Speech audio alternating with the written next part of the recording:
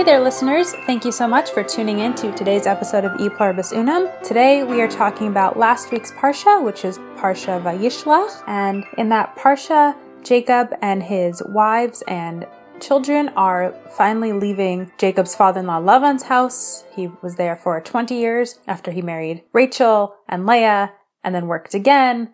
He's finally leaving, and on his way, he is going to encounter his brother Esav. So you have to think back a couple of weeks when we last saw Esav. Maybe that was just 2 weeks ago. Time is very funky in COVID. I think that was 2 weeks ago, and in that Parsha, we learn about how Isaac intends to give the birthright blessing to the eldest son, Esav, but Jacob gets the blessing because Jacob had purchased the birthright from Esav some years before that, but Isaac is intending to give the blessing to Esav, but Jacob takes it, and then Esav is enraged and threatens to kill Jacob, which is why Jacob flees to his uncle and then becomes father-in-law, Lavan's house. But now finally Jacob is leaving, and even though it's been these 20 years at least, Jacob is worried about encountering his brother Esav as they travel because he does not know what sort of rage has festered in Esav. And on the eve of encountering Esav,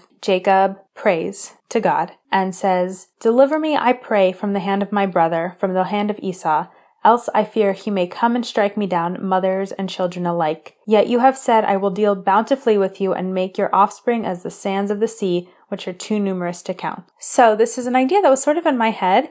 And then I read the Parsha, and then I was reading Dennis Prager's commentary, and it all just work together so well, which seems to happen so often that there's a question that I have or something that I'm unsure of, and then in that week's Parsha, there's an answer. And I don't know if that is providential or if it's just an indication that the Torah really does deal with the human condition so completely that any one of us can find the answers that we're looking for within its wisdom.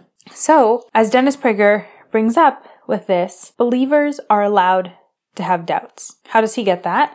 So here is Jacob who's asking to be delivered or to be saved, from Esau's wrath. But God's already promised Jacob that he's going to be, a father of multitudes and that he, God, is looking out for Jacob. So why does he need to ask God again to be saved when God's already promised it? And as Dennis Prager points out, he has doubts. People have doubts. Even the strongest believers have doubts, and there's nothing wrong with having doubts. There are some people who are blessed with having a complete and full faith. Like for the rest of us, we have doubts. We have the Torah and other canonical stories, or if you're a Christian, the second half of the Bible, whatever, maybe there are miracles, stories that you've read, or spiritual leaders. So there are a lot of things that would really clearly indicate to you not just God's existence, but that God operates in the world and that he created the world and still has a hand in it, and that he has a hand in our own lives. But we don't have proof, in your face, God waving a big red flag saying, "Here I am," or anything like that.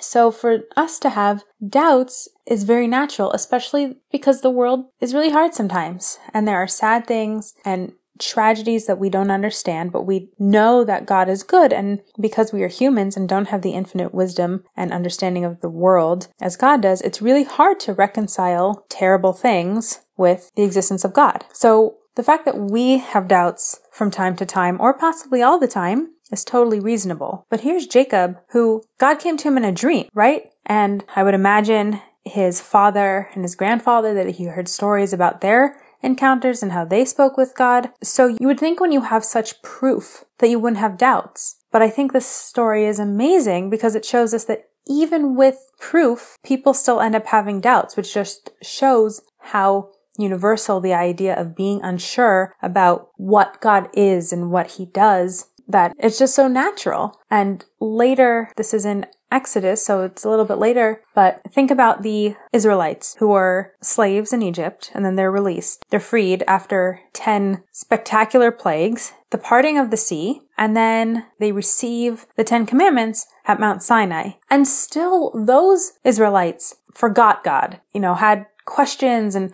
weren't sure and were always testing Moses and testing God about whether or not he could really do all the things that he said he would. And those people had the most in-your-face proof. And it wasn't just one person's proof. Like here it's Jacob, but it was just him. Or maybe, stories from his father and grandfather. But just as we can rationalize our own actions, it's also very easy for us to rationalize things that seem supernatural. Okay, so Jacob, sure, he might have had these things, but he's one person. But the Israelites were 600,000 people, and that was just the men between certain ages. That didn't include the women and the children and the elderly. And they had all of these very clear signs and wonders, and they still had doubts, which just, again, goes to show how normal it is to have questions, and that it's okay to have questions. It just means you're human, and that you're thinking. And it's good to be thinking. God doesn't want us to just follow things blindly and just do what he says. Certain things he wants us to do because he asked us to, and maybe we can't fully understand why. Fine. But generally speaking, God wants us to understand what we're doing and why we're doing it, and not to do things just because we're told to, because it doesn't really mean so much to do something. Shouldn't say it doesn't mean so much.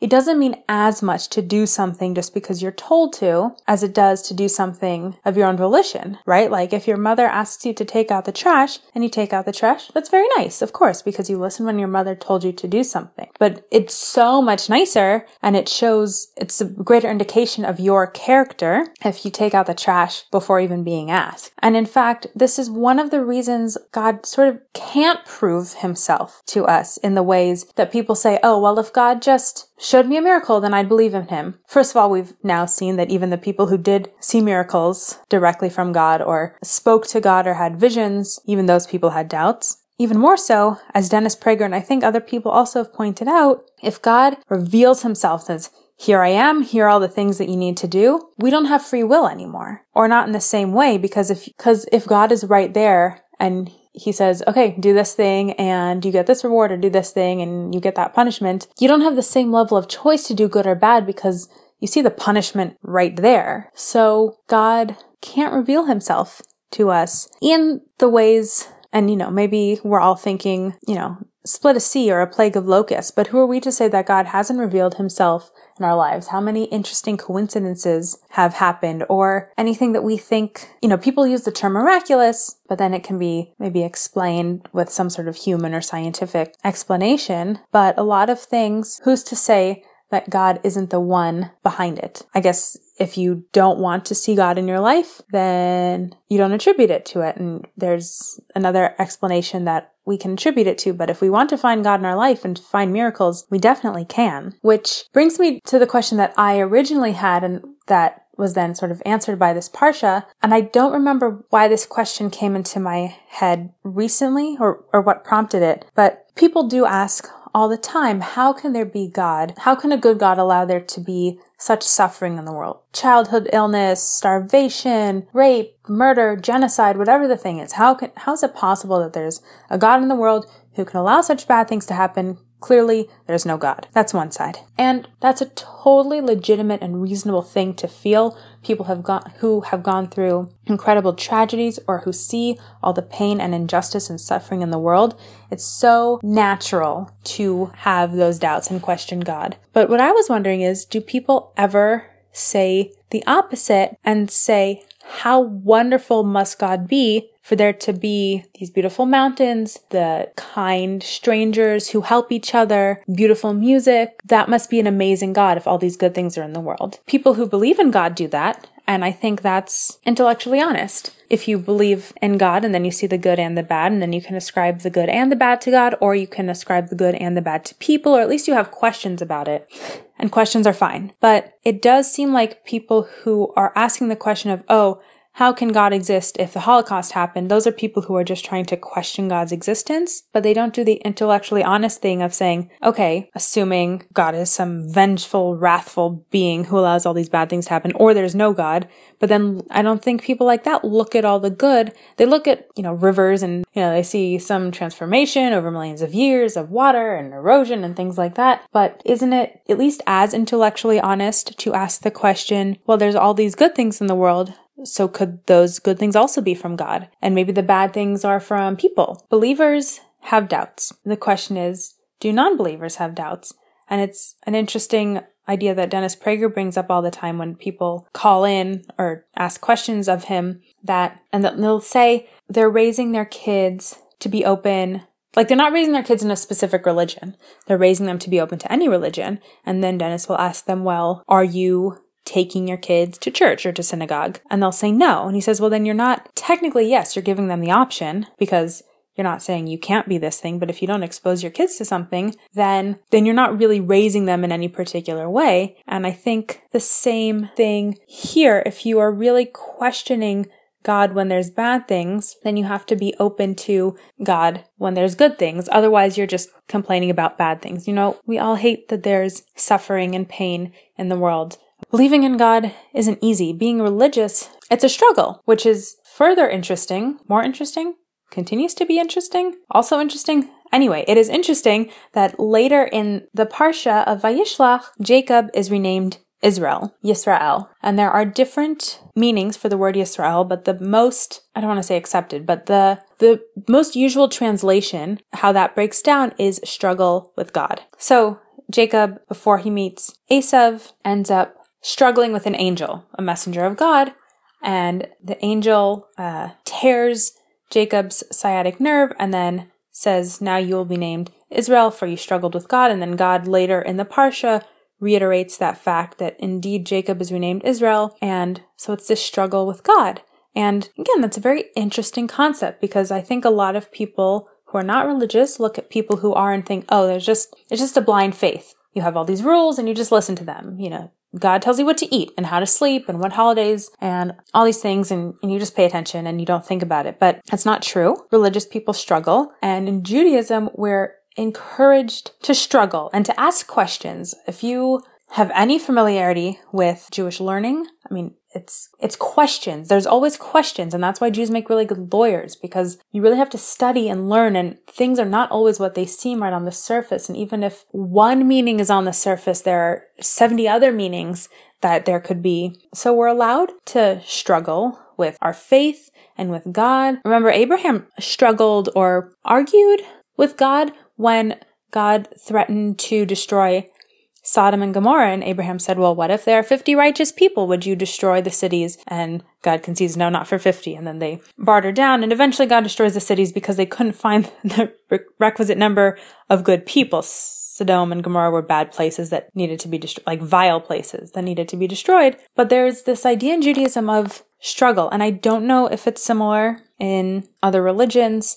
This idea of being in conversation with God and being in conversation with your own faith. But it is important in Judaism, and I do think that if one really gives oneself the opportunity to question, but then to truly look for answers, not to just doubt and say, I'm not sure about God, but to say, I'm not sure about God, let me go find the answers, it's going to make your faith stronger. You're not just believing things because someone told you to, but you're also not disbelieving things just because you feel a certain way. You're using your mind and your intellect. And then also, yes, a little bit of heart and faith, because religion is not without those. It's a very intellectually rigorous job being a Jew and being someone of faith and truly being committed to your faith. One last thing on last week's Parsha, just because it's interesting. So again, Jacob struggles with the angel and his sciatic nerve is cut. And because of that, Jews to this day do not eat the sciatic nerve of a cow. It's considered unkosher. And it's just interesting. In Judaism, we have mitzvot, or commandments, that cover a wide range of things. Some of them are moral. Do not murder. Do not steal. And then some of them are rituals that we do. Lighting candles for Shabbat, making a blessing over a cup of wine before a holiday. So some things are rituals. And there are some things that we do because it just preserves our national memory and who we are and where we come from. Like, we eat matzah on Passover to remember the Israelites who had matzah when they left Egypt. And so the sciatic nerve just falls into that category of, this is something that happened to Jacob, and it was when he was renamed Israel, and of course then Israelites. And Bnei Yisrael is one of the Hebrew terms to describe the Jewish people. So, it's a big deal, this struggle with the angel. So we commemorate it. We still don't have the sciatic nerve. I don't know if that area of the cow is delicious. We miss out on a lot of probably delicious things when you keep kosher, but there's also a lot of delicious kosher things. So anyway, that is all for last week's Parsha. Thank you so much for listening. Thank you for listening to E Pluribus Unum. I hope today's episode made you think or brought some clarity and positivity to your day. Subscribe to the show to always get the most recent episode directly to your device. Please leave a rating and a review and share the show with your family, friends, or anyone you think might benefit from a little Torah wisdom and conservative thoughts. For more of my thoughts and ideas I share from others, please follow me on Instagram at conservativejewishfemale or read my blog conservativejewishfemale.blogspot.com. The intro-outro music is Chopin's Waterfall Etude. Have a great day!